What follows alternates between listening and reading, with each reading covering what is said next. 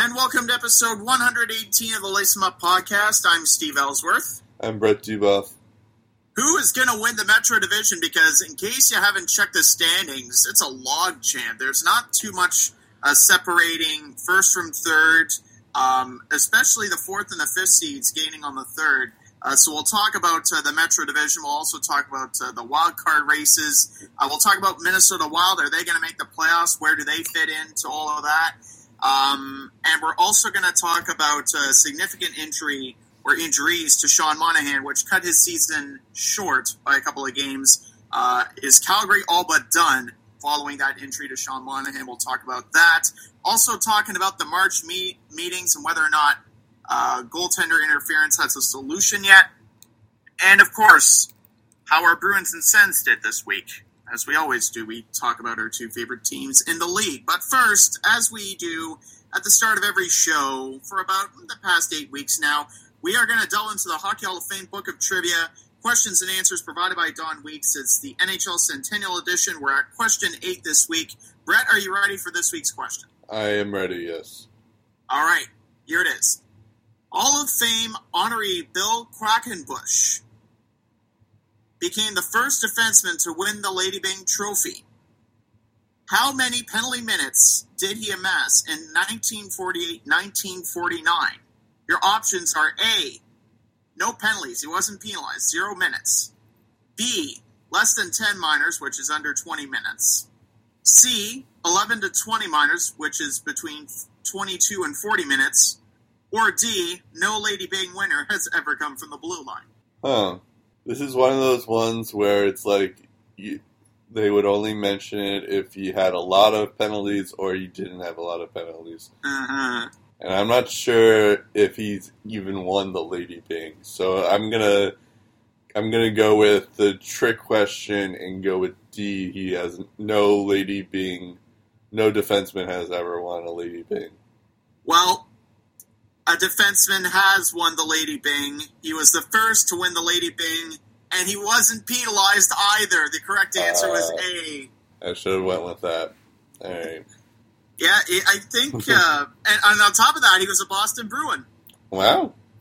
All right, yeah. Well, now I feel worse. I should have known that.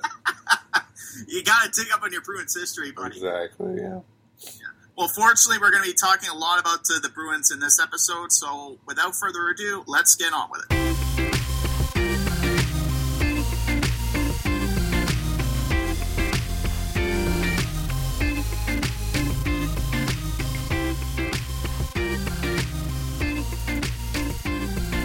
And now, it's time to lace 'em up.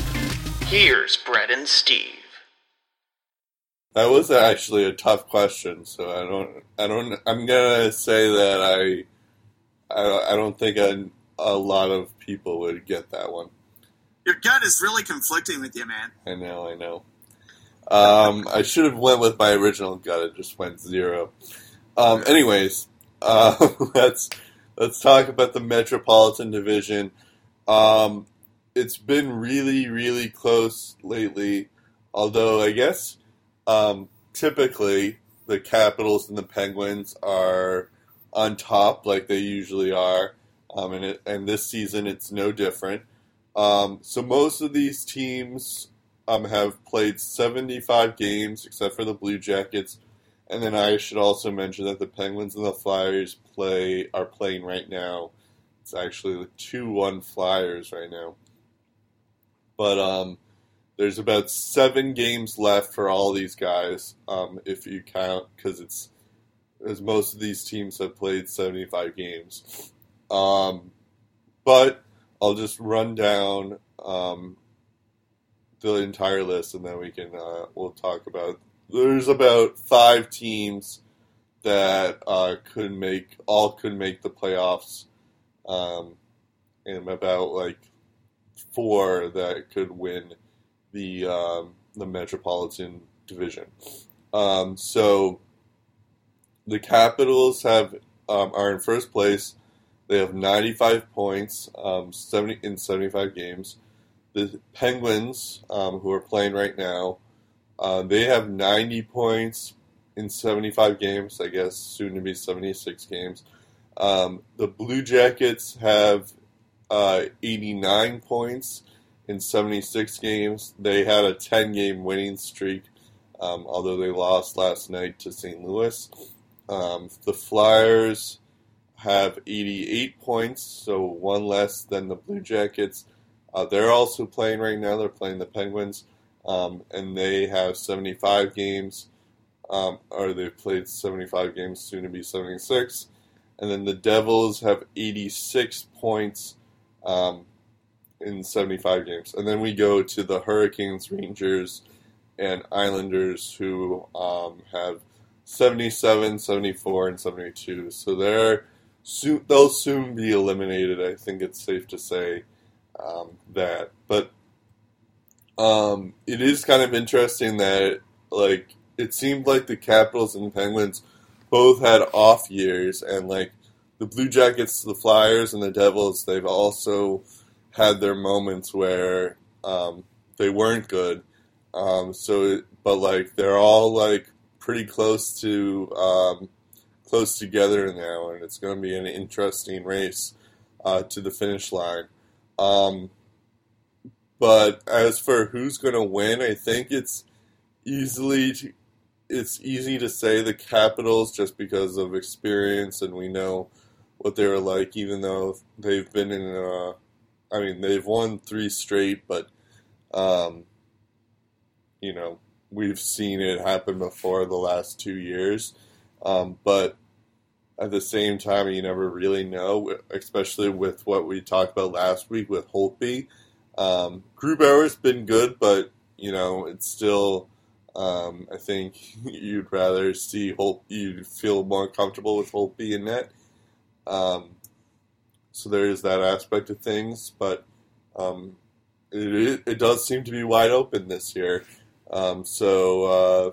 Steve, what is your take? So, heading into the evening of February 27th, Philly was in first, Washington was second, and Pittsburgh was third.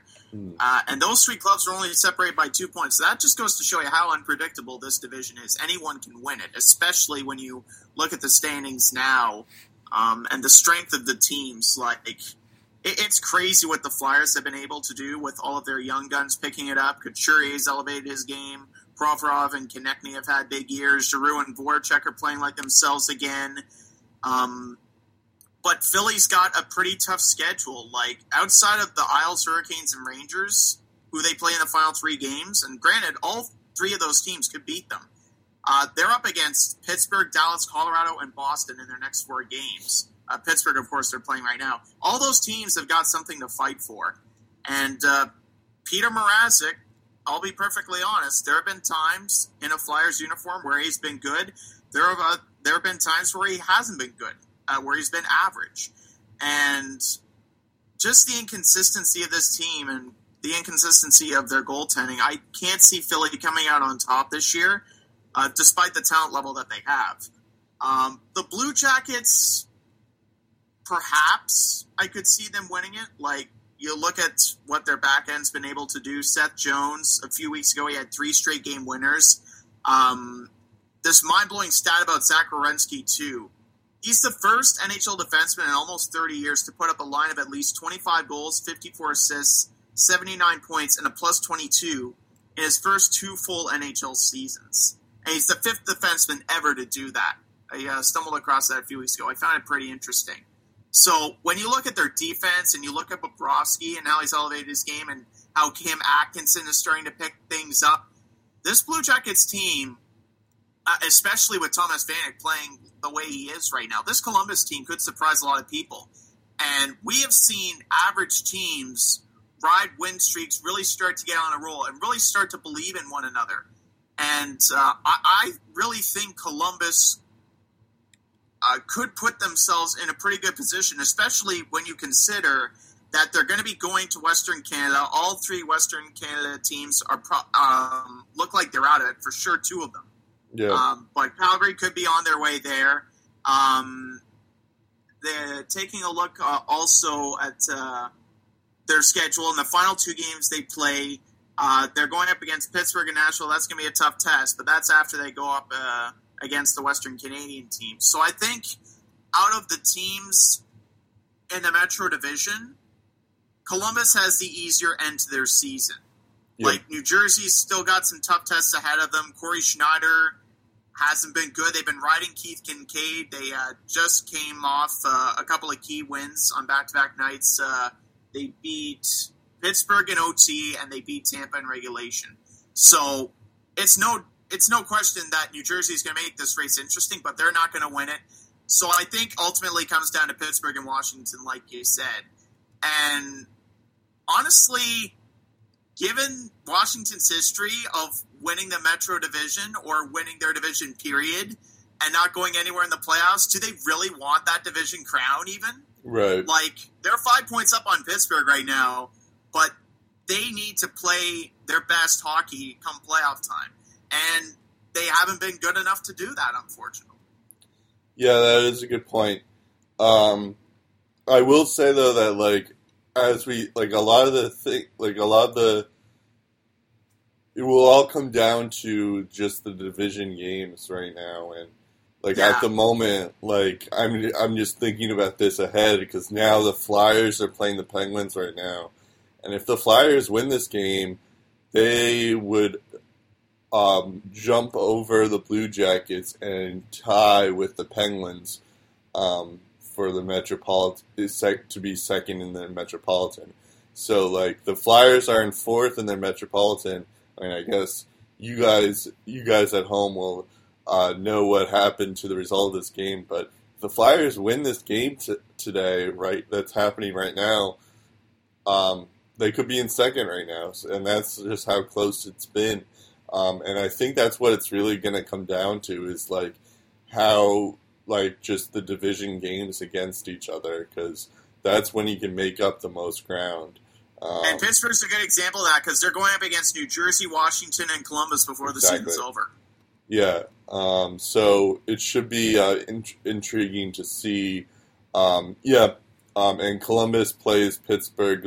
I guess, yeah, you just mentioned that the only division games that Columbus has next is Pittsburgh, and that's on April 5th. But... yeah, so they don't really... But yeah, you're right. So Pittsburgh has a lot of division games.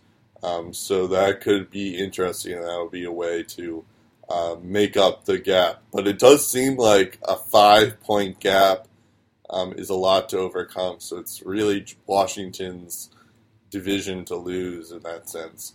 The good news about Pittsburgh is that they're getting healthy. And come playoff time, that's what they need. They need their guys to be healthy. With Washington, you wonder even if you're going to get a case of Ovechkin fatigue because this guy is scoring at an unreal rate. But, like, how much offense is he going to have when the games matter? Yeah, well, I think the bigger worry is what's going on with Holtby because you want that guy. Yeah. You want that guy to be. I mean, we talked about this last week, but you want that guy to be rested and ready for the playoffs, and I'm not necessarily sure, like, as opposed to other years, I'm not necessarily sure if he will be come playoff time, so we'll see. Especially when you consider that if they finish first in the Metro, they could be going up against either Philly, Columbus, or New Jersey. Or Florida. And it's the same, and it's almost the same case if they finished second or third in the Metro Division. They're going to get a good team regardless of where they finish. Yeah, no, that's true. Yeah.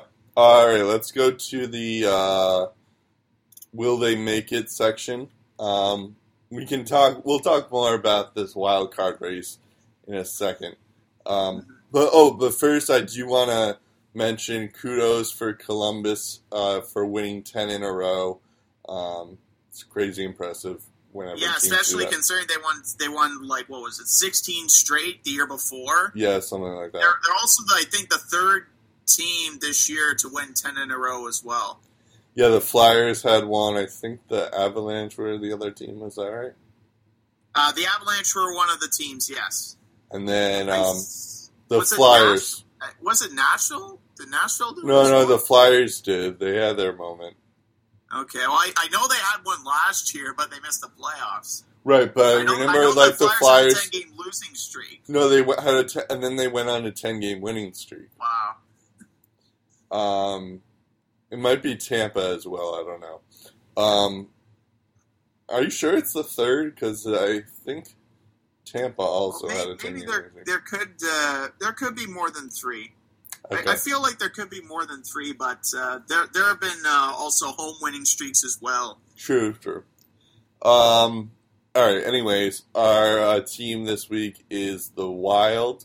They have 92 points. They're currently third in the Central Division, 2 points ahead of the Avalanche, and I guess 3 points ahead of the Kings, who would also have a wild card spot. Yeah, they've been really good. I think you're gonna want to apologize to Eric Stahl. Yeah. He doesn't. Yeah, Eric, you don't have to accept my apology. You proved me wrong. He's 1 goal shy of 40. He's having an incredible season. He has 39 goals, 33 assists, 72 points in 74 games. Michael Granlund hasn't. Actually, Michael Granlund has 59 points, which isn't terrible, but not compared to what he was last year, in his breakout year. Jason Zucker has 59 points. And 30 goals. That's a good call there. The one big surprise is Nino Niederreiter. I know he's been injured for a while, but or for a couple games of the season, but he has 30 points in 55 games. That's nothing like what he was last year, so there was that. Ryan Suter has 49 points in 74 games. Matt Dumba, 41. So he's picked it up. Jared Spurgeon has been out for the entire season, so but he had a pretty impressive run in 37 points in 61 games. But and then for defense, or goalies, I should mention, Devin Dubnyk is 32, 14, and 6 with a 2.6 GAA and a save percentage of .916. This is in 54 games. And then you have a backup, Alex Stalock. In 26 games, he's 10, 10, and 2 with a 2.79 GAA and a save percentage of .912. So the goaltending, like the save percentage, isn't great for both these goalies, but the GAA is pretty impressive. The 2.6 and a 2.79. That's pretty good, but it could be better, I guess, at the same time. So yeah, do you think the Wild are in or not? Well, nothing's a guarantee considering the Dallas Stars have gone on a 7-game losing streak and now find themselves on the outside looking into a playoff spot. So in the Wild Wild West, anything can happen.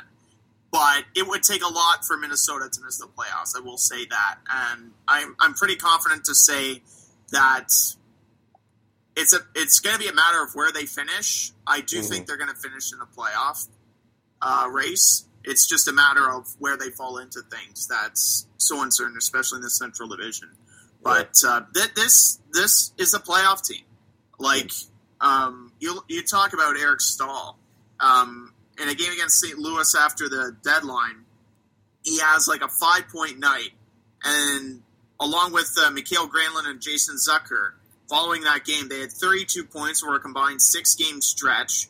They all had at least 4 points in that lopsided win over St. Louis. He's having his best NHL campaign since 08-09 when he was still with the Hurricanes. Coming off his first hat-trick in more than 5 years. He was a first star for the month of February, 13 goals in 13 February games. He's playing very, very good hockey right now, as we've mentioned. And it's frankly something that I didn't see coming, especially at the All-Star break, as you mentioned. I questioned whether or not he was a good choice to be going to the All-Star game. I was wrong. He's he's proving to be worthy of his All-Star selection. But I also think what they've been doing on home ice is pretty remarkable as well. Like Jared Spurgeon, 28 points in 31 home games before he got hurt. In his first 36 home games, Ryan Suter had 26 points. Despite average special teams, they have a top 10 offense and a top 10 defense that's looking very good on home ice. Like, they're right up there with Nashville, Tampa Bay, and Boston when it comes to their record on home, on home soil. And they've surrendered the fewest goals on home ice at last check as well.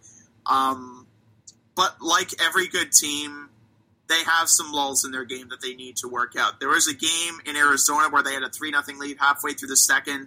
Coyotes score 3 to tie it up, and they get the equalizer in the dying seconds. About a minute into OT, Arizona steals the secondary.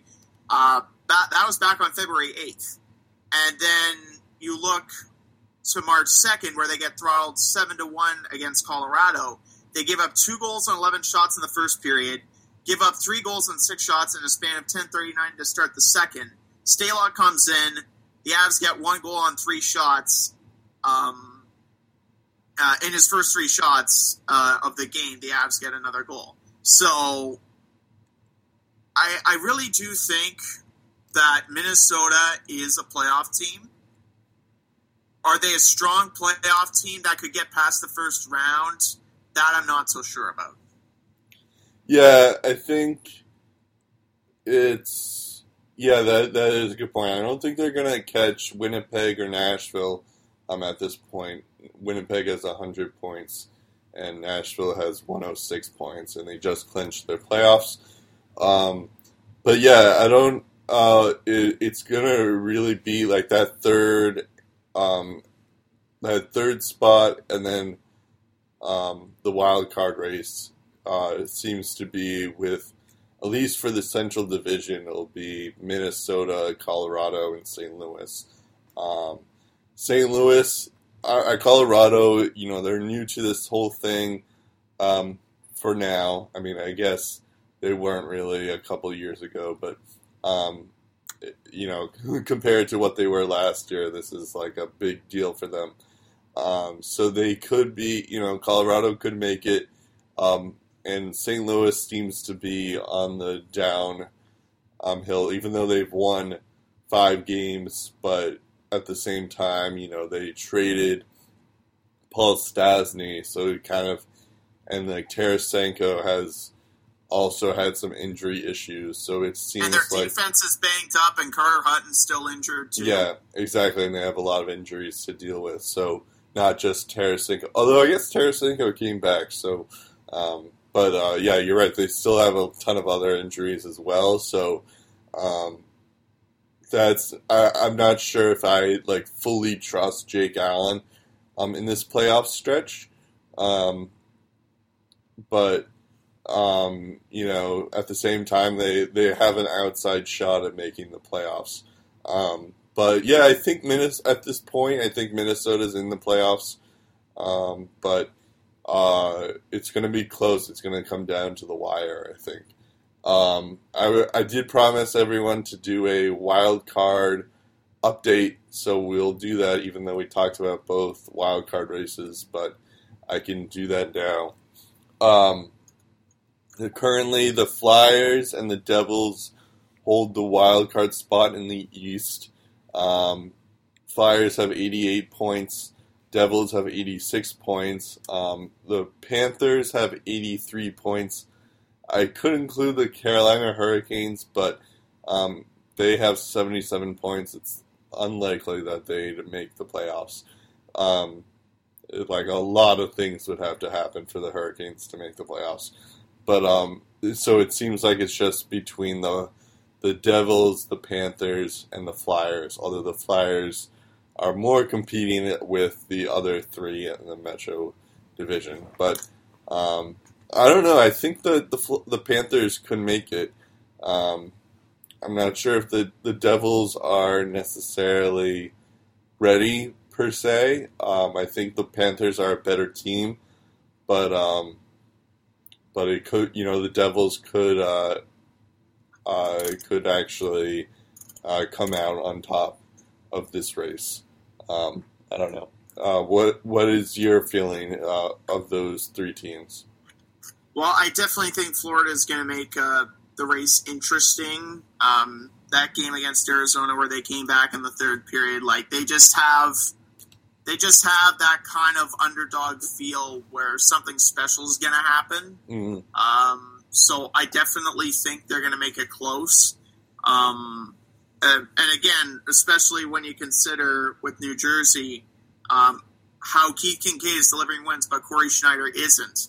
Yep. I think that is a big concern for the Devils. If Corey Schneider can't get the wins, that could be their downfall. But I really do think divisional plays is going to factor in, like, for both Florida and New Jersey, yep. Whatever divisional games, not just games that they have left, but divisional games especially, they need 2 points in those games. Especially for New Jersey, considering they've got I was about to say some divisional matchups still to play. I was about to say for divisional, it's like divisional games for Florida aren't as important, but yeah, for the Devils and the Flyers, it's certainly very important, as we mentioned before. And then in the Western Conference, the wildcard race is a little bit more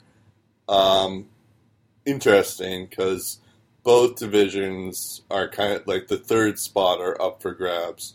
So you look at the standings in the West, like five teams are separated by like 4 points. Well, I was about to get into that. So the Western Conference, so in the I guess I'll list.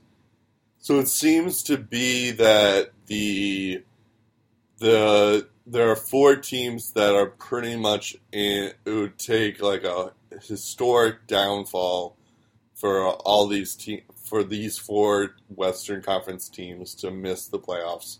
And that would be the Nashville Predators, who have 106 points, and they clinched the playoff spot. The Jets, who have 100 points in 74 games. The Vegas Golden Knights, who haven't clinched yet, but will probably clinch any second now. In fact, if Columbus had beaten St. Louis in regulation, they would have clinched yesterday. Wow, interesting. So you're right. They're very close. They have 101 points. And then also you can say the San Jose Sharks are also a lock with 95 points in 75 games. Especially with the streak that they're on too. Yeah. So that means that the third division spot is up for grabs. You have the Minnesota Wild, who we just talked about, with 92 points. They have the third spot in the Central. And then the Ducks currently have the third spot in the Pacific with 89 points.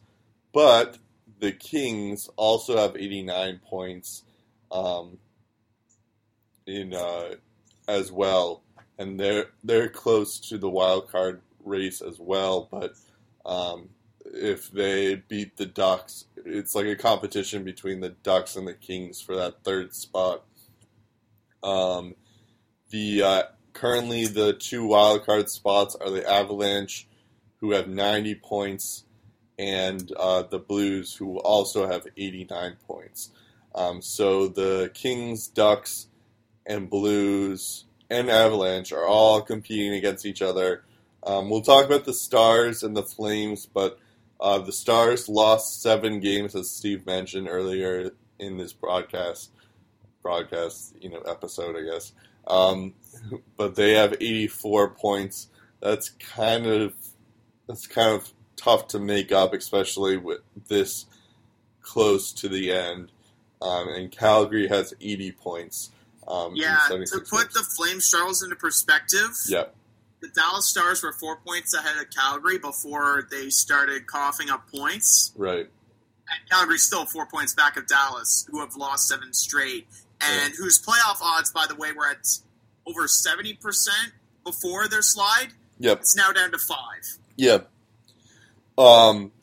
It's kind of like, I think what's going to end up happening in this playoff race is that it's going to be the Blues are going to be the odd team out. I'm not sure who's going to get the third spot in the Pacific, but I think the Kings will get, actually, so either the Kings or the Ducks will get that, like, last wild card and will play the Predators, and then the other team will play the Sharks in the first round, or will play their California counterpart. So it should be interesting, especially, I love when all the three California teams are all in it in this division, because it's like, it adds more to the rivalry. And like in this case, it's like the Ducks are currently have the third spot, and they're competing with the Kings to do that. And then their first round opponent is going to be the Sharks. So that's kind of exciting in that aspect of things.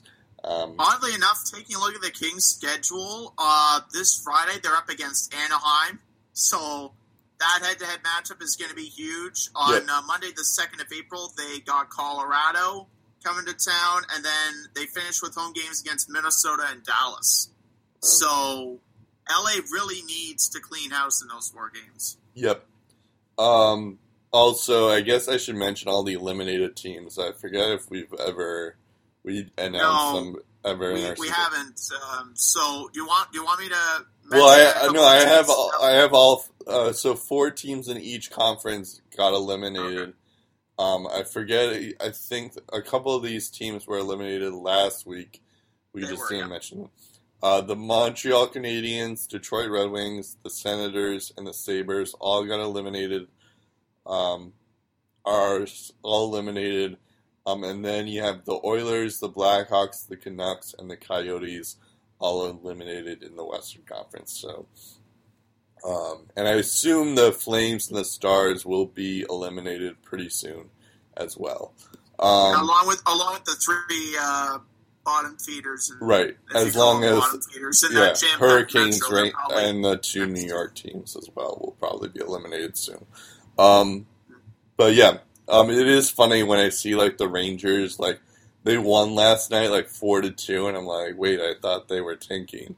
And they just don't know how to lose, I guess. Which is kind of funny.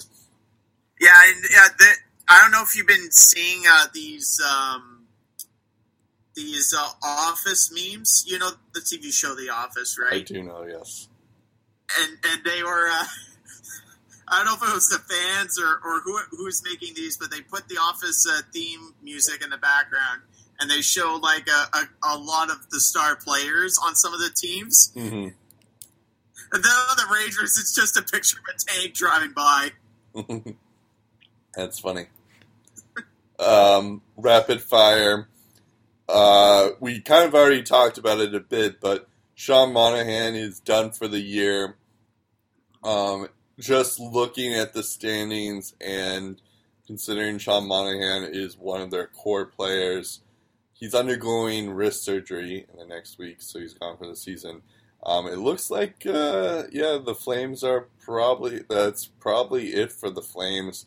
And also, we didn't even mention that Matt Tkachuk is also injured. He has an upper body injury, and he's been out for a while, so...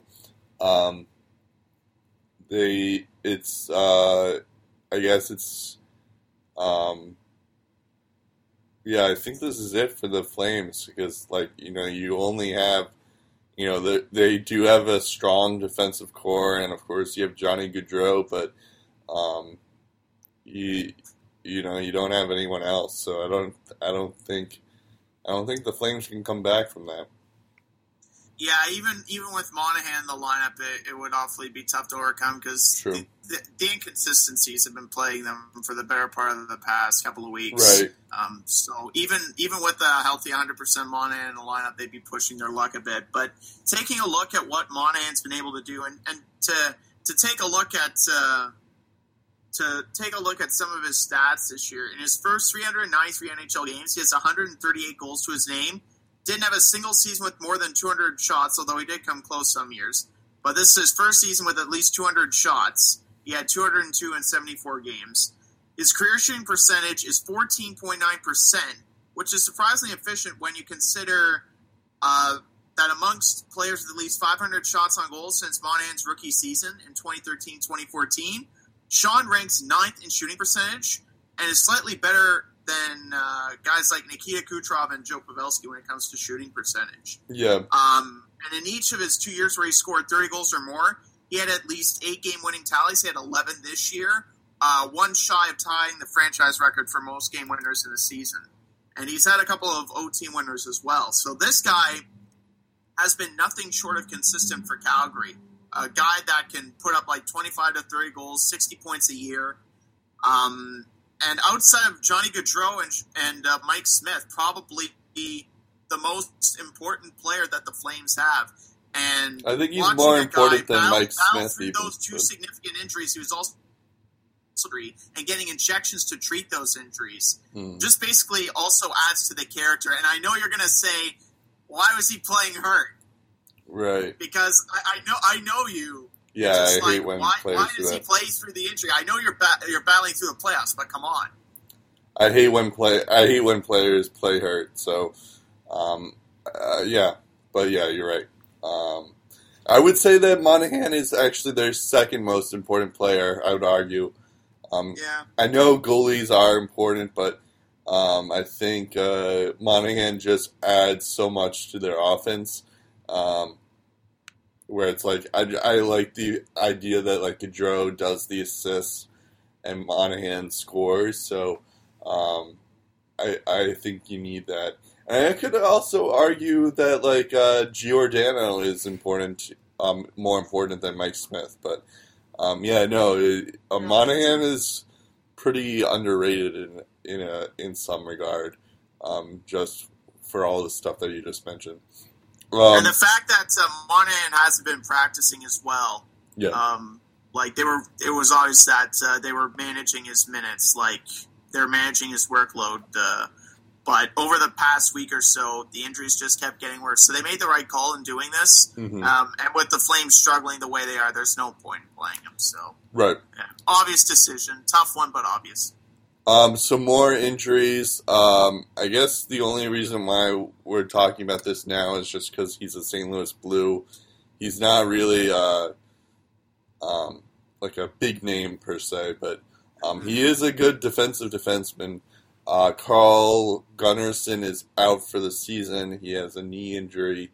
I think it's he suffered a torn ACL. Yeah, ACL tear in his left knee, and it's going to keep him sidelined for the next 6 months. So basically, the same recovery time as Jay Bouwmeester, and that's partly also why this is important, because they're without Jay Bouwmeester. Carl Gunnarsson was one of the guys expected to log more minutes in his absence. And now that he's gone, that's just adds insult to injury if you're St. Louis, who are, like we've said many times in this podcast, fighting for their playoff lives. Yep. Leo Komarov won't suit up on Tuesday. He has a lower body injury. He's day-to-day, though. But yeah, he has. It's more so because he's one of the Leafs' top penalty killers. Yep. And also a bit of an agitator. So that's kind of why we put him on this list, just for the role that he plays and what he provides that other Leaf forwards don't. So. Ooh, I'm just seeing this. Logan Couture has an undisclosed injury. I noticed that he got hurt in the Calgary game. I didn't see the injury, though. Yeah. I don't know how bad it is. And speaking of the Sharks, I think you mentioned, I forgot to put this in, but you did mention this in your notes here, that Joe Thornton will probably return come playoff time. So that's something to look forward to for that. And then lastly, we have Jonathan Toews. He has an upper body injury. He is day-to-day as well. But I figured I should mention that because he's a big name, so to speak. But if the Blackhawks season couldn't get worse, you have that to worry about. And just for the sake of adding ammo against a Hurricanes comeback, Brett Pesce and Victor Rask both done for the year. And Justin Falk is also injured as well. Yeah. Undisclosed. So, yeah, that's a lot.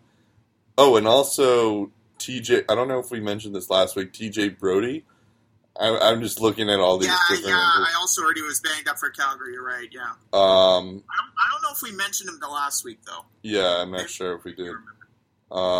Ben Bishop. I'm just looking at all these different injuries. I'm not sure if we've mentioned them or not.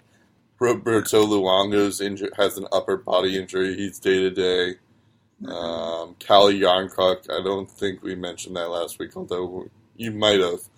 Yeah, I mentioned in my notes. Yeah, he's out for the regular season, but playoffs are a possibility. So. Yep.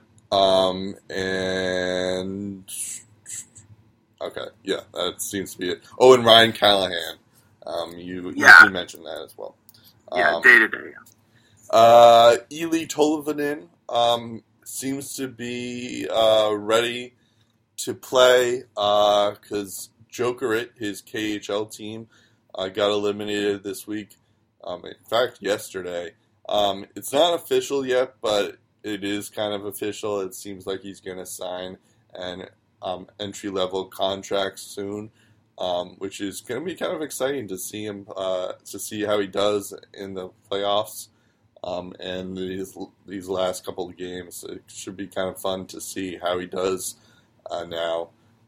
He has like a meteoric rise, I feel like, because if you don't know, he 2 days before the draft, he was going to go to BC, but then BC declined his offer, I guess, or didn't want him. So then Tolvanen went to the KHL, and then he had a crazy season in the KHL, and now he's he's one of the more talked about prospects in the league. So it should be exciting to see how he does now in the NHL. And I don't think if BC didn't reject him, and he didn't play in the KHL, I don't think people would be talking about Tolvanen as much as they are now. So that's got to be something. I don't know. Taking a look at his season numbers, like we were talking about the torrid pace that he started off with. But he kind of cooled off a little bit, ended up finishing with 19 goals and 36 points in 49 games. He did have 6 goals in 11 playoff games, though, which is impressive. And one of them was, I believe, a highlight reel goal. I saw it on Twitter. It was insane. He's got a lot of hype to him. And obviously, when people ask about your name and David Poyle says, yeah, he can't take him, obviously... it just goes to show you how much the franchise values him. It'll be interesting to see, more importantly, where he fits in the Predators lineup, because as it is right now, there's a lot of depth to that offensive attack that they have going on there. Yeah, it kind of reminds me of it reminds me a couple of years ago with when the Predators were excited about getting Jimmy Vesey in their lineup. And then it turns out this whole thing happened where VC didn't want to sign, and so then they had this whole thing about it. But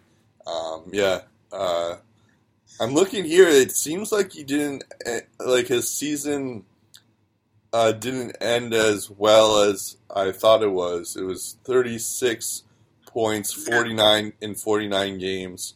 Although he did have 6 goals in 11 games in the playoffs, so. There's that. But he also had 6 points in 5 games in the World Juniors. So there's that. And to be clear, not everyone is gonna excel at the NHL level who excels in Russia. Shipachev is especially right away. An example of that. And to be fair, I don't think he got a fair shake in Vegas, to be honest. Yep. But I think when he gets time to develop, when he gets time to own his craft in the North American level, and we saw him score 30 goals in the North American level last year in the USHL, so there's still a lot of hype to this kid, and they see potential, and I'm fully confident that the Nashville coaching staff is going to help him get to where he needs to be. And once he gets there, it's just another weapon to worry about in Nashville.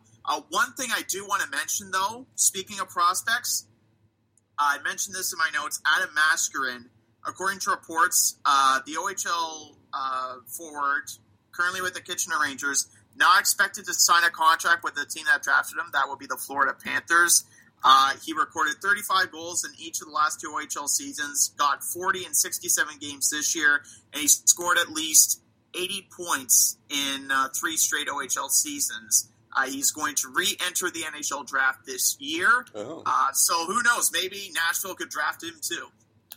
I didn't realize you could do that. You could re-enter the draft. I guess it doesn't happen often, but apparently you can. Oh, is this because he was in he's in a CHL league and that's what happens if you don't sign? Well, I think if you're draft eligible, like if you're at a certain age, I think you can re-enter the NHL draft. Oh, okay. Because I think if he's 18 for sure, because that's the limit for getting drafted, right? He's 18 years old. Well, I know. So taking a look at he's actually 19 now. Okay. I know. If he doesn't get drafted, for sure he's going to be a free agent signing because he's definitely put up the numbers to warrant NHL teams to at least look at him. Yeah, I know in college, like a Jimmy VC type situation, if you don't sign within 3 years since you've been drafted, then you can choose where you want to go, like what VC did, what Kevin Hayes did.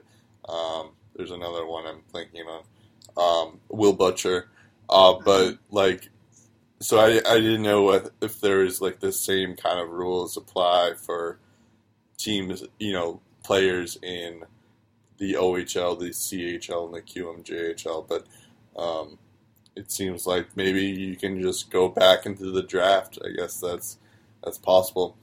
What's also interesting about him is that he's, according to what it says on Elite Prospects, he's got a good work ethic, which is impressive. He's got speed, he's got skill, a mature approach to the game. He is 5'9", though. So to be drafted in the second round 2 years ago at that size basically just goes to show you the amount of skill level that you possess. True. And how teams would be willing to take a guy who's 5'9" that high. Because you look at guys like Tyler Johnson, who I think he was undrafted even. Yep. I've heard of guys that have got good talent level but have fallen down the rankings because of their size, because of their height. Yep. And that didn't affect him at all. Yeah, the best example of that is, Martin St. Louis, of course, and also Johnny Gaudreau nowadays. You think he was a 4th rounder, but he was really good at BC, but of course really good now. But he's another one of examples. But he would have been a 1st round pick if he was just a couple inches taller. So yeah, there's a couple of those guys where it's just because they're short, they don't get as much recognition before they're drafted. So, or Alex DeBrincat is another one as well. It's kind of interesting even that he wouldn't sign with Florida. I'm interested to see, and probably we'll never know why he didn't decide to sign with Florida, but you look at guys like they have coming up, and Owen Tippett, who's doing pretty good with the Mississauga Steelheads in the OHL right now, and you look at the guys they have in Barkov and Huberdeau. Why would you turn down the opportunity to play with guys like that? I think there's probably maybe he doesn't want to go to Florida. Maybe that's just yeah. Well, I'm sure there are some outside forces that factor in, but I think it's a little different because he's now getting redrafted. So maybe there's what's to say another team that has even more depth issues would do something like that. I don't know. I feel for the younger guys that haven't been drafted, I feel like Mascarin is going to get passed up for those. True. So I do think draft stock could take a hit for that reason. Yep. So he could be another second round diamond in the rough or something like that. But True. Or like I said, it could even be a free agent signing if no one takes him. But I don't expect him to be a 1st round pick simply because there are a lot of other guys that haven't been drafted that you probably want to take before Master. True. And that's not a knock on his size at all. March meetings, there were some minor changes for goalie interference, although that was that seemed to be the main topic in these GM meetings. The biggest one was that a retired official is going to be in the situation room when these things happen. I don't think that's going to change that much for it. I think that's not going to be I understand why they didn't want to make like a huge change in the middle of the season, but at the same time, it is a big issue. So I hope they explore this more in the off season to figure it out. There's also a lot of talk about goalie flopping, which is an interesting issue, and that may be a cause of the entire, why goalie interference is so unclear, is because there are definitely cases where the goalies flop and they just go down. And I don't know, I think there should be more calls for goalies flopping and embellishing. But I don't think that's necessarily going to happen right away. I did see someone suggested that what they should do is that they should have more concussion protocol for the goalies. So if you go down like that, you have to spend 10 minutes in concussion protocol, and that would deter goalies from flopping because they don't necessarily want to leave the ice for 10 minutes. Yeah. Which would be kind of extreme, but I kind of like that idea because that would definitely limit goalies from flopping. So there's that. So what do you think of all these changes? Well, I feel like it's turning into the offside rule, where it's just a simple nudge, just a fraction, what could see is just a little nudge to the chest or the head or whatever. Right. Even if you're trying to skate out of the way and you just lightly touch the guy and it's enough to knock him out of balance, that's goalie interference. Right. Whereas it's become the offside, where it's just a fraction of an inch, as opposed to whether or not it's blatantly offside, like the Duchesne incident in Colorado a couple of years ago. So, just first of all, they're adding this retired referee room, which, if you have a guy that knows the rules, that's great. If you want the situation room deciding it, make sure, it's someone with an officiating background that's making the final call. I like that idea. However, we still don't know what the heck constitutes goaltender interference. The coaches don't know. The players don't know. The refs might have a different interpretation of that. Make sure it's in writing. And that's why I think it's going to become an off-season issue. I hope this issue doesn't arise in the playoffs, but I won't be surprised if it does, because we still don't know what the refs are going to call and what the situation room thinks is goalie interference, because at the end of the day, I just want to see consistency. I want to know what's going to get called and what's not. Not just, okay, we're going to call this one night, we're going to call this another night. Right. Yeah, I think that's the big issue, is you just want it to be consistency, or you just want it to be consistent. And I think hopefully they figure it out. I know for sure there's going to be some game where goalie interference is going to be a deciding factor in something, and it's going to be hell to pay, I guess, so to speak. Also, Vegas won't have a player taken in the Seattle expansion draft. That was also decided in these March meetings. It will be interesting to see how teams prepare this time around, considering how Vegas did last, during their expansion draft and took advantage of some teams. So I wonder if there's going to be... Florida and Columbus are going to be prepping extra hard for that one. Exactly. To all the fans who are thinking, they're getting fair treatment, they're not getting a single penny out of the $650 million expansion fee. Right. So, given that fact, I think it's a good trade-off. Yeah, I mean, I guess it makes sense. We wouldn't. I mean, it kind of stings a bit because if if the Vegas Golden Knights actually were doing what we expected them to be doing and kind of like weren't good this year, then I think that was what was expected when this was signed. It's like Vegas to be this good. Exactly. That was my point. Then you kind of like be like, all right, that makes sense, fine.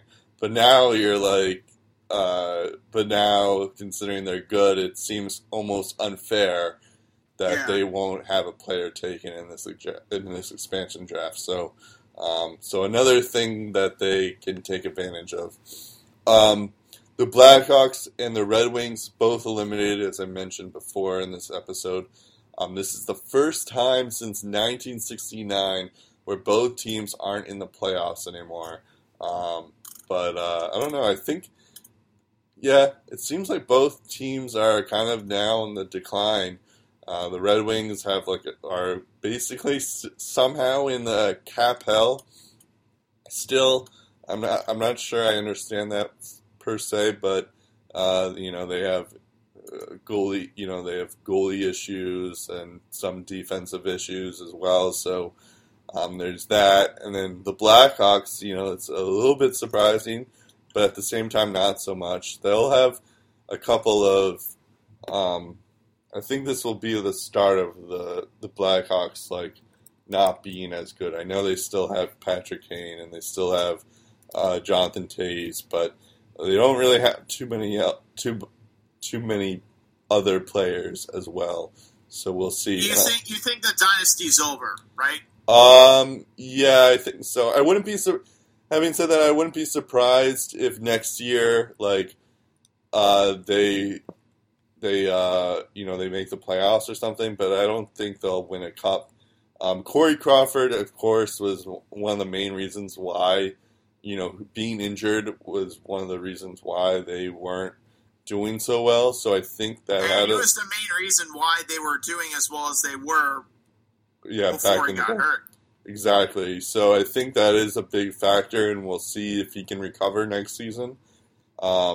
But when you look at their cap situation, you have Patrick Kane, Jonathan Toews, who are making $10.5 million for 6 more years, or 5 more years, I guess, after this season. Right. And then there's still room to build on, and that's the problem. And then you have Brent Seabrook making $6.8 million for 10 more years, which is absolutely insane. And then you have Duncan Keith as well, and he hasn't scored a goal yet, which is also kind of crazy. So it's they need to figure out their defense, and they have, they kind of have a Edmonton issue where they need a lot of their young guys need to actually perform. I mean, they do have Schmaltz, who's had a decent season, and Alex DeBrincat, who has had a decent season as well, and Stroza as well, but not really those guys need to perform, and they're not getting it. So, yeah. This is where guys like Teuvo Teravainen would be very welcomed additions. The unfortunate part is that the Blackhawks already traded him away. Or Artemi Panarin as well. Yeah, who they also traded away. Bruins Send segment. I don't know if you had anything to say on the Red Wings either, but we can go to the Bruins Send segment if you I think it's a sign that the Red Wings are looking ahead to the future, and I keep hearing these rumblings. What's also interesting is that everyone's been talking. Well, not everyone's been talking about it, but there's a little bit more chatter going into the storyline of, is Joe Quenneville going to be back with Hawks next year, or what's the future of Kenny Holland in Detroit? A couple of years ago, we're not even talking about that. Those guys are untouchables, and now all of a sudden their future's in doubt. It's crazy. Yeah, it is a good point. I mean, I guess it just shows how times have changed. When you think about Peter Chiarelli and Claude Julien, those two were the hottest commodities a couple of years ago, and now they're not so much. So there's that factor. Let's go to the Bruins Sens segment. I always forget who goes first. I'm pretty sure I went first last week. All right, so I'll go first this week. So the Bruins started off hot with Ryan Donato, fresh off of a Harvard college class. He scored a goal in the first period. It was like halfway in the first period. It was a nice play too, but at this point I was just like, oh, nice. He has like 4 points in 2 games. This guy might be a prodigy or something, but he didn't score for the rest of the game, and neither did the Bruins. Braden Shen had this crazy hit on, I forget exactly who it was. I think it was Heinen. Krejci. Oh, no, yeah, you're right. It was Krejci. I would have suspended him at least for the game, but... well, especially given David Backes, in the close hits that he had, and he got suspended for one of them. Yeah, that was the other thing, too, is like, Backes has had questionable suspensions this year, and I thought Braden Shen should at least have had a hearing, but he didn't. And then he ended up assisting on the 2 St. Louis Blues goals. Jaden Schwartz got the goal for both of them. One in the third period and then one in overtime. This was for this, at this point, first off, the Bruins clinched a playoff spot, so it was kind of like a bittersweet moment for us. It's like, oh, we lost, but we clinched a playoff spot. So so you kind of won even though you lost. Yeah, and then at the same time, we don't have McAvoy, Rick Nash, Torrey Krug, Jake DeBrusk, Chara, Backes, Bergeron. So we're injured. So it's even a miracle that we kept it even close. So like in this regard, and Rask wasn't even playing. So it was one of those things where I'm sad we lost, but at the same time we put up a fight, and that's all you can ask for in these kind of given the circumstances. And it was one of those gritty games, too, like 22-20 were the shots in favor of the Bruins. The Bruins were getting out-hit pretty bad as well. Yeah. Like, it was a boring game, but they forced overtime. Yeah, I was watching it. It was pretty boring, too. I'll vouch for that. Then I think, this is also, kind of, proof that, Bruce Cassidy... I know Cassidy won't win the Jack Adams, but by the way, I actually saw this the other day.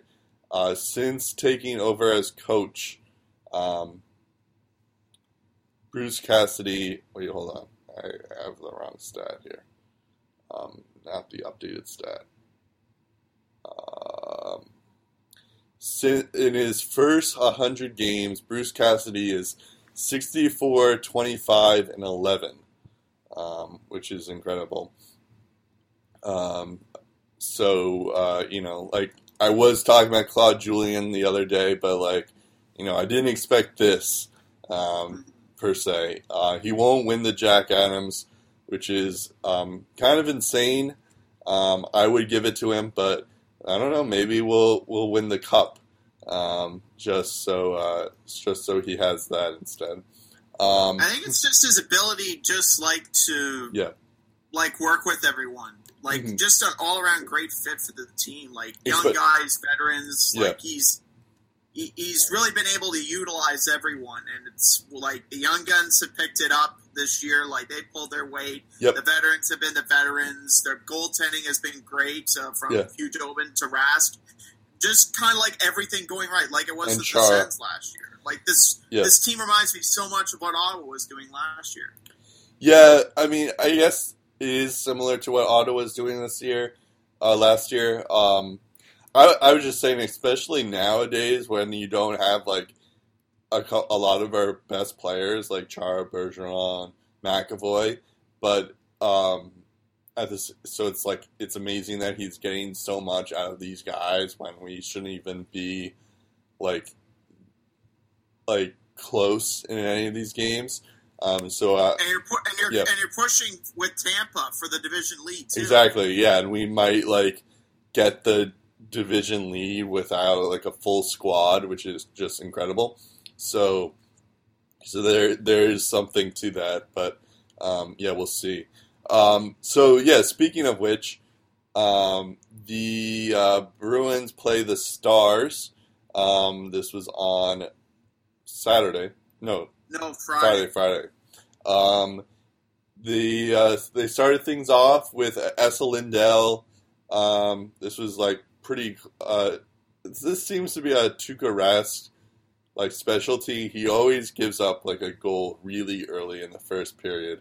I don't know if you noticed this, but it seems like it's always the case where they let up a goal right at the start of things.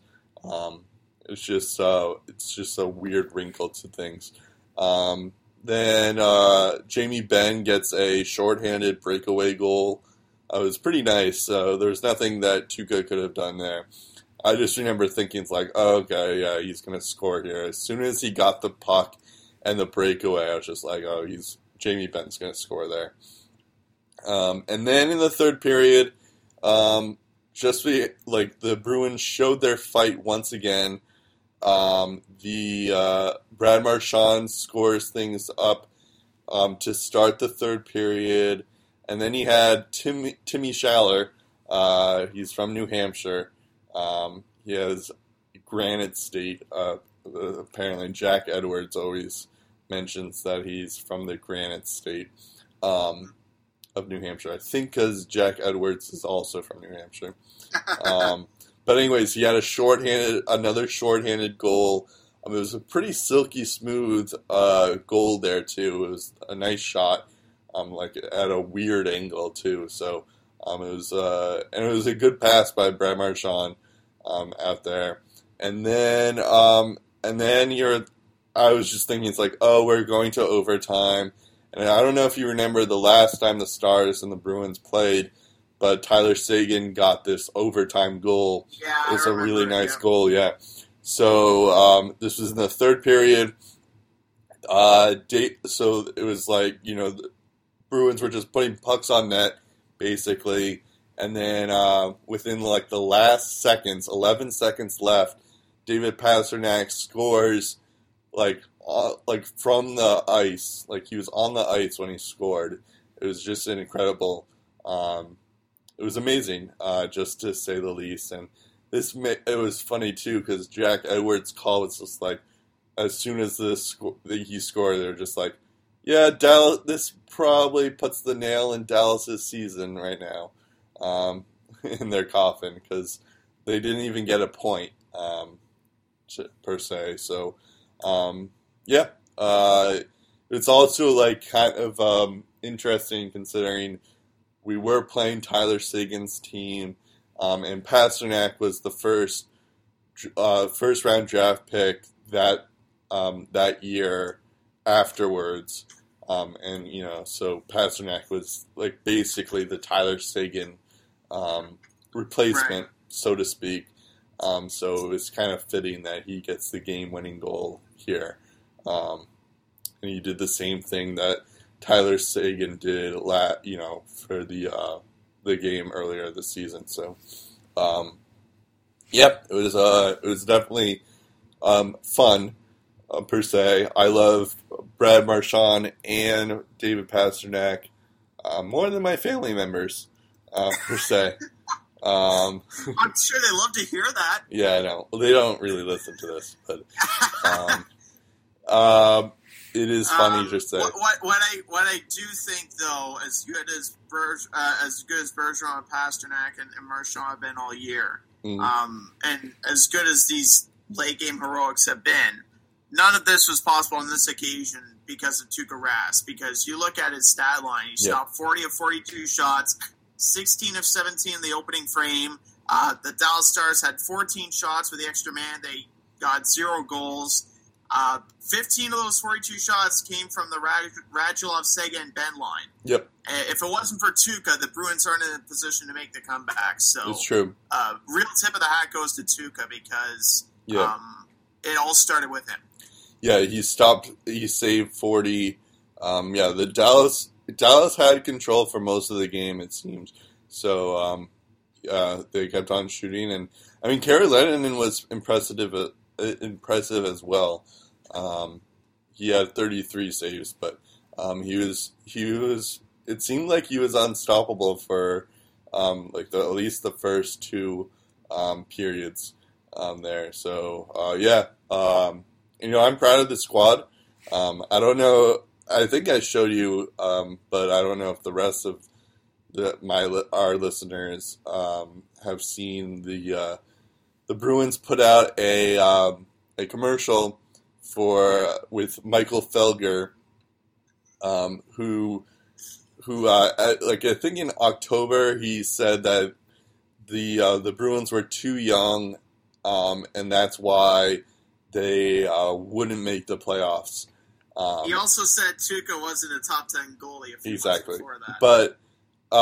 But anyways, the Bruins made a commercial with they had that that soundbite of Felger going on that they're too young, they won't make the playoffs because they're too young, and then meanwhile they have McAvoy scoring, Pasternak scoring, Danton Heinen scoring, and all these guys basically mean mugging Michael Felger, and it's kind of cool because fans Bruins fans hate Michael Felger because all this stuff you were mentioning with Tuukka and the young stuff, but it's just I've never seen a team actually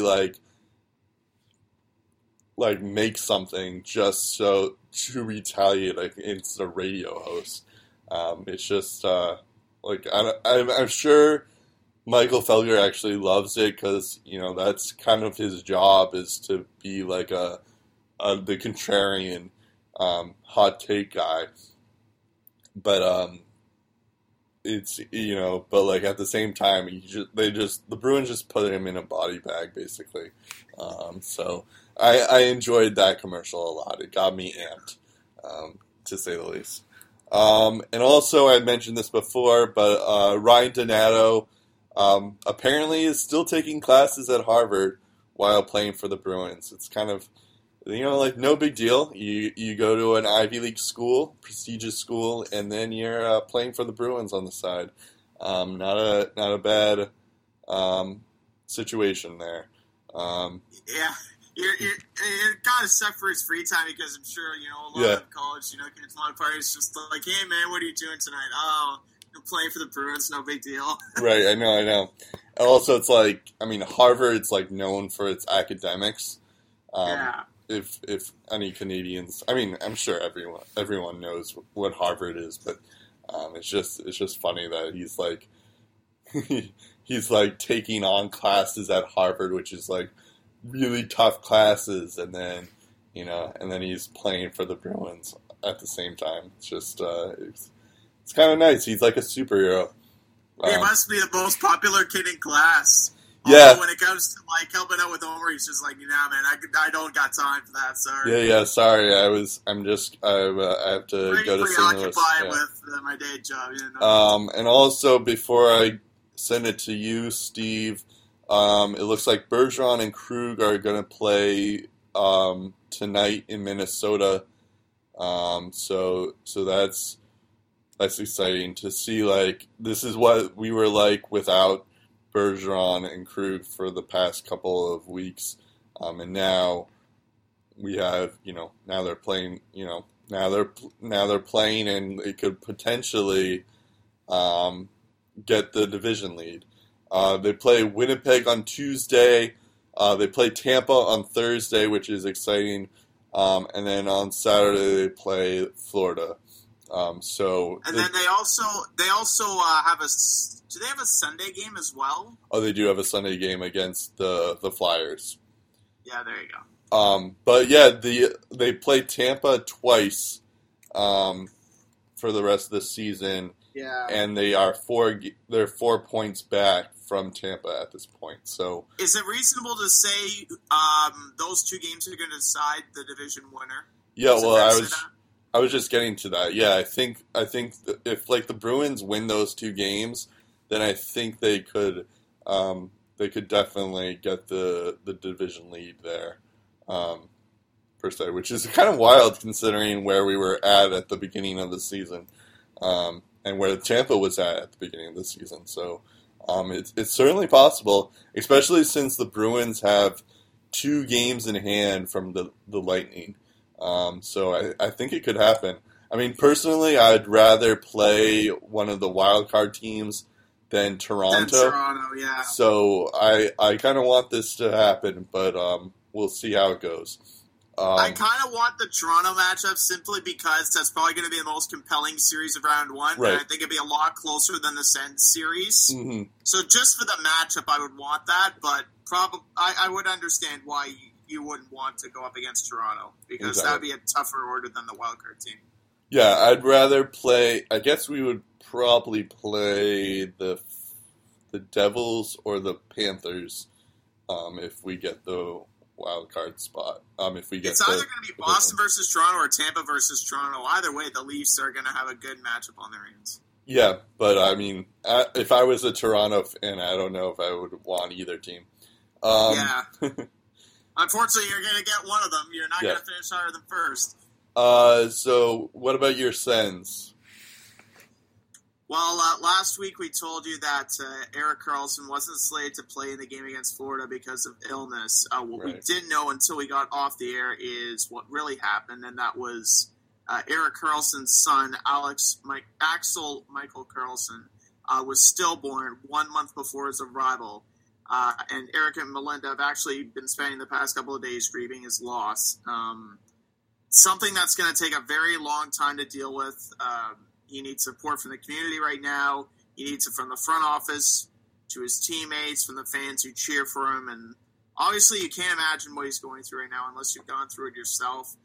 But imagine expecting your first child, especially with the kind of pride and joy that Karlsson had during that baby reveal back in November, and having that moment away from you just like that. It's absolutely heartbreaking. And what I find absolutely gut-wrenching is some of the negative reaction that Karlsson's been getting.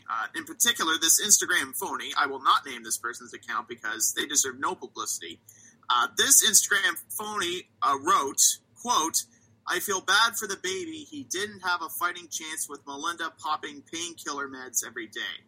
Jeez. This person, who I wonder if they have any morals, had 0 posts, 2 followers, and was only following 2 people, Erik Karlsson being one of them, before that hurtful message basically went viral. They could be a bot, for all I know, run by someone else who has no life, but to make the people around them miserable as possible, which, who am I to say? I don't know the person. Right. But Erik Karlsson even responded. He said this person has been making fake accounts, buying hacked ones, if that's even possible, for months to harass him and his wife, Melinda. Jeez. In my opinion, if you write something like this, you do not deserve to be a parent. End of story. This is I wouldn't gutless. even give him attention, honestly, but no, that's why I'm not gonna name the person. Okay. It's just absolutely shameful. Just Yep. to have when the emotions are still raw, especially just to willingly type that. Yeah. It boggles my mind. Absolutely boggles my mind. But fortunately, Karlsson has got 100,000 more people that love and care about him and his wife Melinda. I will say that the overwhelming there was so much support for Karlsson this week. It seemed like, which is kind of I remember that we did talk about this. I think Jordan Stahl also had a newborn who died. It didn't seem like a lot of people were paying attention to that, and it seemed like Erik Karlsson like sun dying, it seemed to be a bigger news. Not saying What's that also there's interesting, anything. though, is the Jordan Staal thing that happened in the middle of trade deadline week. Yeah, that's so true. Probably a lot more people were captivated in that as to where their favorite player was I going. guess, and there's also something to be said where, like, obviously Erik Karlsson is more popular and a better hockey player than Jordan Staal is. Mm-hmm. But so there might be something to that. But yeah, you're right. Also the trade deadline stuff may have something to do with it as well.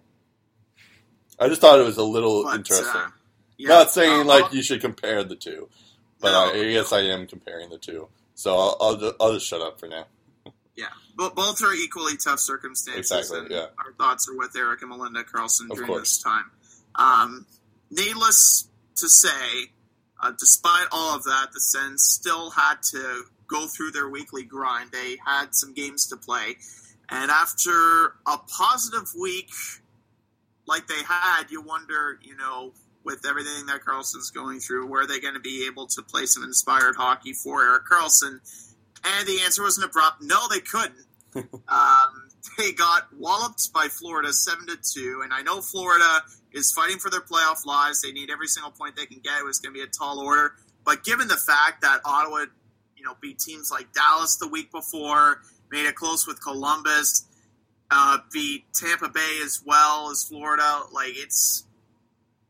it's again a perfect example of how Jekyll and Hyde this team is, and why they're going to be missing the playoffs this year.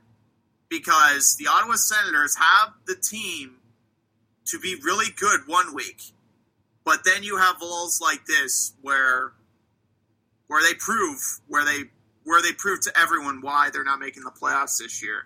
4 goals against in the second period proved to be the difference in the Florida game. Anderson got chased after 4 goals against on 17 shots. Taking a look at some of the other stats. Oh, yeah, Bobby Ryan hurt his hand again. If this poor guy didn't have bad luck, he had no luck at all because his hands are just absolutely banged up. They outshot Florida 17-12 in that second period where they gave up 4 goals. It was just one of those games where, Ottawa looked like they could have won it, but just a stretch of hockey cost them the game, and it's just been an overused team. The one good thing that did happen in this game, because we did find out about this tragic news surrounding Erik Karlsson and his family on Tuesday. Stuntman Stu, the PA announcer for the Ottawa Senators and also a radio host here in Ottawa, was battling leukemia back in 2016, and he needed a bone marrow transplant. And he found a perfect match, underwent the bone marrow transplant, and he's beaten cancer to this point. And he actually got to meet his donor, David, who is from Israel. And he actually came to Ottawa, David did, to meet Stu and to attend his first ever hockey game, which was, unfortunately, the Senators-Panthers game where the Sens just got royally beat. But it was a great moment for those two, and happy for Stu and happy for David that he was able to make a difference like that. Sens couldn't make a difference against the Oilers on Thursday. Connor McDavid did make a difference for the Oilers. He's actually now overtaken Kucherov for the overall scoring lead. Yeah, I noticed that. Yeah. 2 goals, 2 assists, and 5 shots on goal against Ottawa certainly helped that cause. Craig Anderson, again, did everything he could to keep his team in the game. The Sens were outshot 18-9 in the first period by Edmonton. They were only down 1-0. They were down 2-1 after Matt Duchene cut the Oilers lead in half early in the third. And then in about a span of 3 minutes, bang, bang, bang, the Oilers scored 3 goals. That's all she wrote. Once again, another stretch of hockey where the Sens could have won the game but didn't, and they end up losing that game by a score of 6-2. And then we have the game against Carolina where Karlsson comes back, records a point. Well, once again, this time in about 68 seconds, the Hurricanes scored twice to turn a 2-1 lead into a 4-1 lead. They end up winning that game 5-2. So once again, another bad stretch of hockey plagues the Sens and costs them 2 points in the standings, which, again, like I've been saying, losing games might not be the worst thing for Ottawa right now, especially when you consider during those March meetings we found out that the losing teams can have a better chance of drafting first overall than last year. Not as greater chance as the Leafs did when they drafted Matthews in 2016, but better odds than last year, so that might be good for Ottawa in some aspect.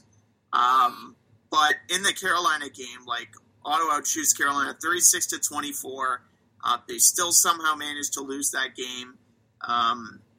And again, just a perfect example of why the Sens are missing the playoffs. It's just a head scratcher to me. How this team was so good last year, and now they're fighting for a lottery pick. Yeah, it's absolutely incredible. So taking a look at their schedule, Ottawa's in Carolina on Monday, so they complete their home and home there. Back home on Tuesday to host the Islanders, who are probably going to be out of it soon. They host Florida again on Thursday. Hopefully that game goes better than last Tuesday. And then they're in Detroit for a Saturday night game versus the Red Wings from Little Caesars Arena. There are a couple of pluses that I want to get to, prospect alerts and all that, but if you want to chime in on the Sens, you can. Just give your quick thoughts if you wish. Yeah. Because I feel it's kind of boring just me talking the whole time. Well, no, it's fine. Yeah, I mean, I did chime in during the Carlson stuff. Obviously, I feel for his family and stuff, and I don't know. I think you're right. I feel like we say the same thing every week for both teams. It's like, for the Sens, it seems like it is incredible that they were so good last year. And then, you would think that, and that was part of the reason why you did this Matt Duchene trade, because you were going for it, and then that kind of backfired in a way. Although Matt Duchene's been pretty good for them, if I recall correctly, so... But if you look at the standings, though, Nashville and Colorado are primed to make the playoffs, and Ottawa isn't. Right. But, and I think what's going to hurt them, though, is that, let's say, because you guys, you have the lottery-protected pick from Colorado, so, you do have this pick, but, if you guys stink next year, Colorado's going to take that first-round pick, and that's gonna sting if you guys are bad again. So it's gonna be one of those things where you guys are gonna have to figure out. I'm not sure what you guys are gonna do this offseason, especially with this whole Carlson contract thing looming, because you guys need to be good next year. And I'm not just because of that, Colorado first round pick thing, and I'm not sure if that's gonna happen. Necessarily, unless you guys get Dahlin, then I think you guys have a chance, because then you have a solid three defensemen with Carlson, Dahlin, and Shabbat, and then you have Duchene, Stone, and Hoffman, hopefully healthy, all six of those guys, and then that's a nice lineup, but. You really need Dahlin. Of all the teams, I guess maybe the Sabres, but of all the teams that are in the hunt for Dahlin, I think you could the Senators need Dahlin more than anyone. Maybe the Islanders, I guess, or the Canucks, I guess, as well, or the Oilers, but I think you guys would benefit the most. What's funny is that the Islanders actually could have 3 lottery picks their own, the one they got from Edmonton and the one they got from Calgary. Wow. I forgot about that. That is interesting. So all of a sudden, Garth Snow kind of looks like a genius in that aspect. The one time he looks like a genius. Yeah. Well, I mean, he also drafted Matt Barzal, to be Right. fair, but yeah. And he One also... of the few times he's looked like a genius. Yeah. He's had some bad moments, but he's had some good ones. True. Yeah. So, yeah, I mean, I guess it's arguable who would need more defense, because you guys still have Carlson and Shabbat, but I think it's imperative, especially with that, just with the amount of depth that's in this year's draft, I think Ottawa needs to keep this year's pick. Yep. Even if it's not Dallin. Yeah, true. I mean, I guess you guys could make way if it's like Shevnikov or Zadina. I think those are the other guys. But like, I feel like, especially if you don't know what Carlson's future is going to be like, I feel like it's imperative for you guys to get a defenseman who can just hopefully, in case, like even like I think Bogfist is another guy who's Evan Bouchard's been getting some hype too out of the OHL. So I feel like a defenseman might make sense for your first round pick there, just based off of this whole Carlson stuff. Because you don't know, like, it would be great if Carlson could stay, but at the same time, you have to prepare yourself. And you know, you'll have Shabbat for a little bit longer too. So, I think in that aspect, you have to prepare for that. Yeah, I know it's tough to think about because you don't want to necessarily think about Erik Karlsson leaving, but it might happen, and I think you have to prepare for it. Well, I think just with the budget team, and I've said it many times, and I'll say it again, my fear is when they draft Allen, Karlsson's out the door, because if you lock up Karlsson, you cannot afford to keep him, Shabbat, and Dallin long term. You just can't. There's no way. I wouldn't trade Karlsson even if they did get Dallin. I think it is stupid for them to even consider trading Karlsson. I know. But if they get him signed to a long-term extension, and that contract's a big one, they can't. Even if they wanted to, they couldn't. True. Yeah, I mean, I guess there is... I mean, I did say this before. It's like if you have Karlsson... If you sign Karlsson up for, you know, like... Karlsson's going to be 30 by the time this contract ends, and I'm not necessarily sure... Like, I know this is a hot take, but I'm not necessarily sure if he can sustain all that.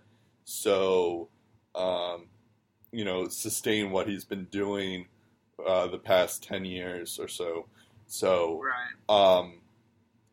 like, you know, this kind of reminds me of, like, Chara back then, where, like, you know, Chara definitely changed the franchise, and he's been our franchise, one of our better franchise defensemen in the league, and was one of the reasons why the Bruins won the Cup in 2011. But now, you know, he's like, I mean, he's had a comeback this season, but like the last couple seasons, he's not the face of the franchise, and he's not the face of the franchise, and he's not what he used to be. And I think the same can be said for not just Karlsson or Chara, but like any defenseman. They're not as good when they get older after like 30 years old. Shea Weber, yeah, exactly. So, there is that aspect of things where I'm not necessarily sure if Karlsson will be as good. However, I know that like he's a generational talent in his own right. So it's kind of like tough to lose that kind of guy just based off of that. So, and also you have to like think about like if you look at Edmonton with Connor McDavid. Now we're just rambling here, but Connor McDavid and Draisaitl in their contract situation, where like the Oilers like cap situation is kind of screwed for the future because you're paying so much for those two guys. I mean, McDavid is worth it, and Draisaitl may be worth it in a couple of years, but like, you can't afford to get a lot of core players in the future because of all that, because you paid McDavid too much. And that's where, like, the Blackhawks are in trouble. The Penguins could be in trouble if they didn't rely on, like, Connor Sheary, Jake Gensel, and those type of players.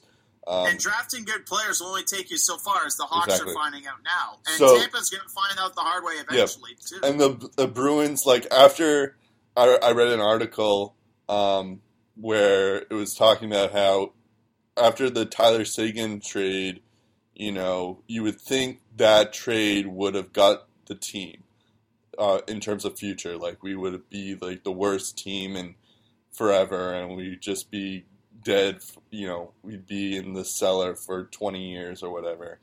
And, you know, not to mention we still had Bergeron, we still had Rask, we still had Chara and Marchand, although at the time Marchand wasn't as great, you know, wasn't as good. But, you know, you still, but like the Bruins did had like an incredible draft in 2014. They had Pasternak, Danton Heinen, and what's his face, Donato in the 2014 draft. Then the 2015 draft, you have DeBrusk. We'll see how Senyshyn, Zaboral, and Jacob Forsbacka-Karlsson. But Carlo was also in that draft. The 2016 draft, you had Charlie McAvoy, who's been another franchise-altering player. So it's really all about how you draft, and it's like time will tell kind of thing. So, yeah, it's like, you know, I guess the Sens just need to draft well. It's really the thing. And while we're on the subject of drafting and developing, that's actually what I'm going to close off the rant with. Mm-hmm. By the way, that homestand, they got outscored 18-6 in 3 straight home games. There were some positives, though. In Karlsson's absence, Cody Ceci played top minutes on defense. In the Florida game, he had 5 shots, 3 block shots, 1 hit, and 1 giveaway in 25 minutes, 5 seconds of time on ice. In the Edmonton game, he played a whopping 32 minutes and 49 seconds, almost 5 minutes shorthanded. He recorded 1 assist, 2 shots, 4 block shots, and 5 hits. And then Karlsson comes back in the lineup on Saturday. He still played 25 minutes, 11 seconds, Cody Ceci did. He recorded 3 shots in that game, along with 4 block shots and just 1 hit. And then meanwhile, you have Christian Wolanin, who they drafted in 2015 as a 4th-round pick. They signed him to an entry-level contract. Held pointless in his first 2 NHL games, but he's coming off a season in North Dakota in which he recorded 12 goals and 35 points in only 40 games. So good to see him come into the mix there. You have Philip Schlappick scoring his first career NHL goal in the Edmonton game. So there's that. Good for Philip, and hopefully the first of many. And then on the prospect front, you have goaltender Philip Gustafsson making the trek to Belleville. He's expected to get some ice time with the Baby Sens before the season is over. In 22 SAHL games this year, he recorded a 2.07 goals against average, .918 save percentage as well. And then Aaron Luchuk in the OHL, winning the OHL scoring title, 40 goals and 115 points in 68 games split between Windsor and Barrie. So there's a couple of positives to consider going into the offseason. That's not all doom and gloom, but Ottawa needs to build on their future. And it starts with the state of their front office. Apparently, on Friday, there were a lot of interesting points from the Sens GM Pierre Dorion. He decided to hold a conference call with a lot of the season ticket holders, a lot of them, a good handful of them saying, please don't trade Erik Karlsson. It will be a very, very bad decision with a lot of bad consequences if you do, regardless of how good it is. Because, again, I've said before, this would be the 3rd time since 2013 where Ottawa's captain somehow or some way leaves town. Yeah. And it's just a recurring theme that the Sens fans are tired of hearing about. Oh, another captain gone. So, speaking of Erik Karlsson, Pierre Dorion said the plan is to give him a contract offer come July 1st. They'll do their best to keep Duchesne. They're doing their best to sign Mark Stone, a pending restricted free agent, to a long-term extension. They plan to add to their scouting development, which is huge because apparently their scouting development isn't that big right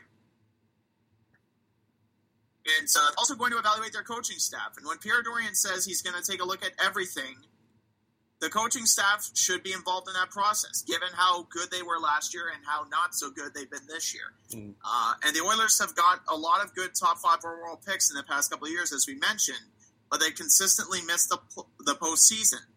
Sometimes it's more than just the players. So it'll be interesting to see how Pierre Dorian addresses that.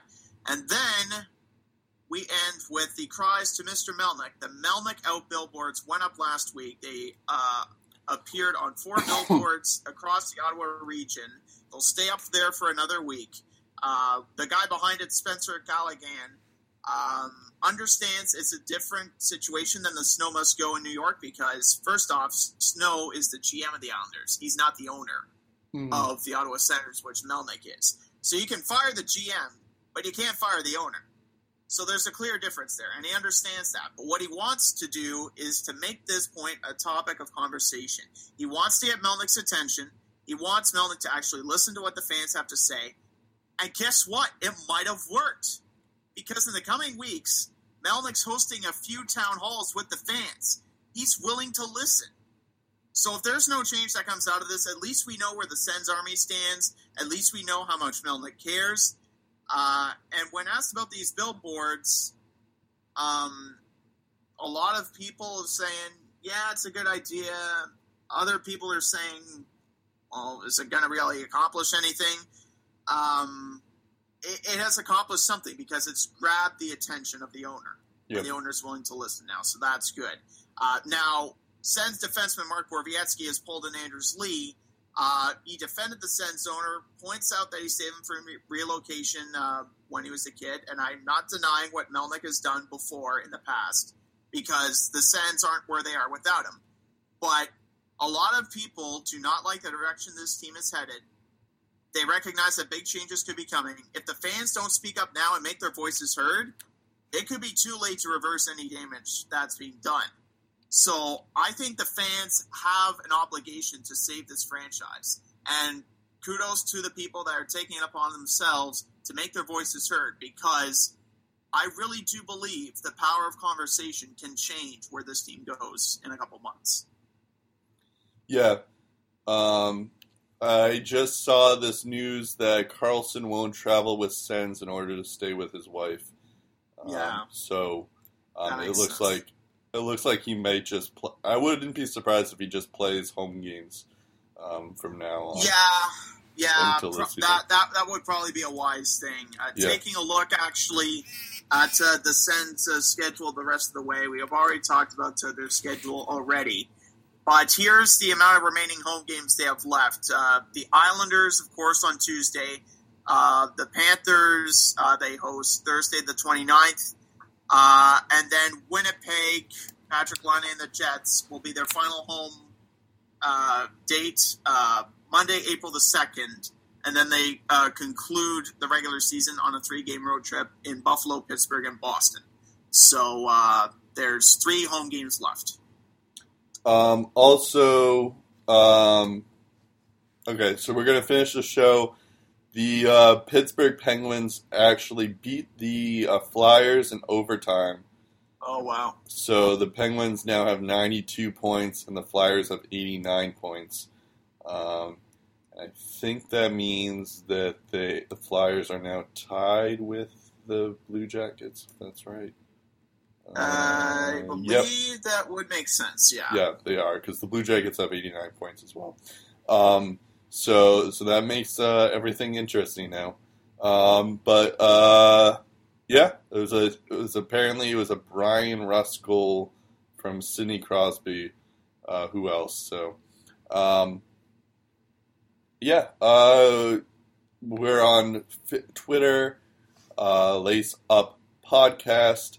Then we also are on Facebook, Lace Them Up. Do we have anything on the blog? Unfortunately, in the middle of ratings at my job, so I've been pretty jam-packed, busy with other things, but I got some off days coming up, so I'll hammer down some blog points. I'll talk more about the standings, goaltender interference, goalie fatigue. We'll get that'll become like a 4 or 5 part series, so stay tuned for that throughout the week. Mm-hmm. And as teams get eliminated, I'll explain what led to their downfall. So promise you there's going to be stuff on the blog. Keep your eyes peeled for that. I post the articles on Facebook and Twitter, www.thelaceemuppodcast.wordpress.com. If you want the link to the actual blog, all the info is up there. Nice. All right. Cool. I think that's it. I'm Brett Duboff. I'm Steve Ellsworth. We'll talk again in episode 119 of the Lace 'em Up Podcast.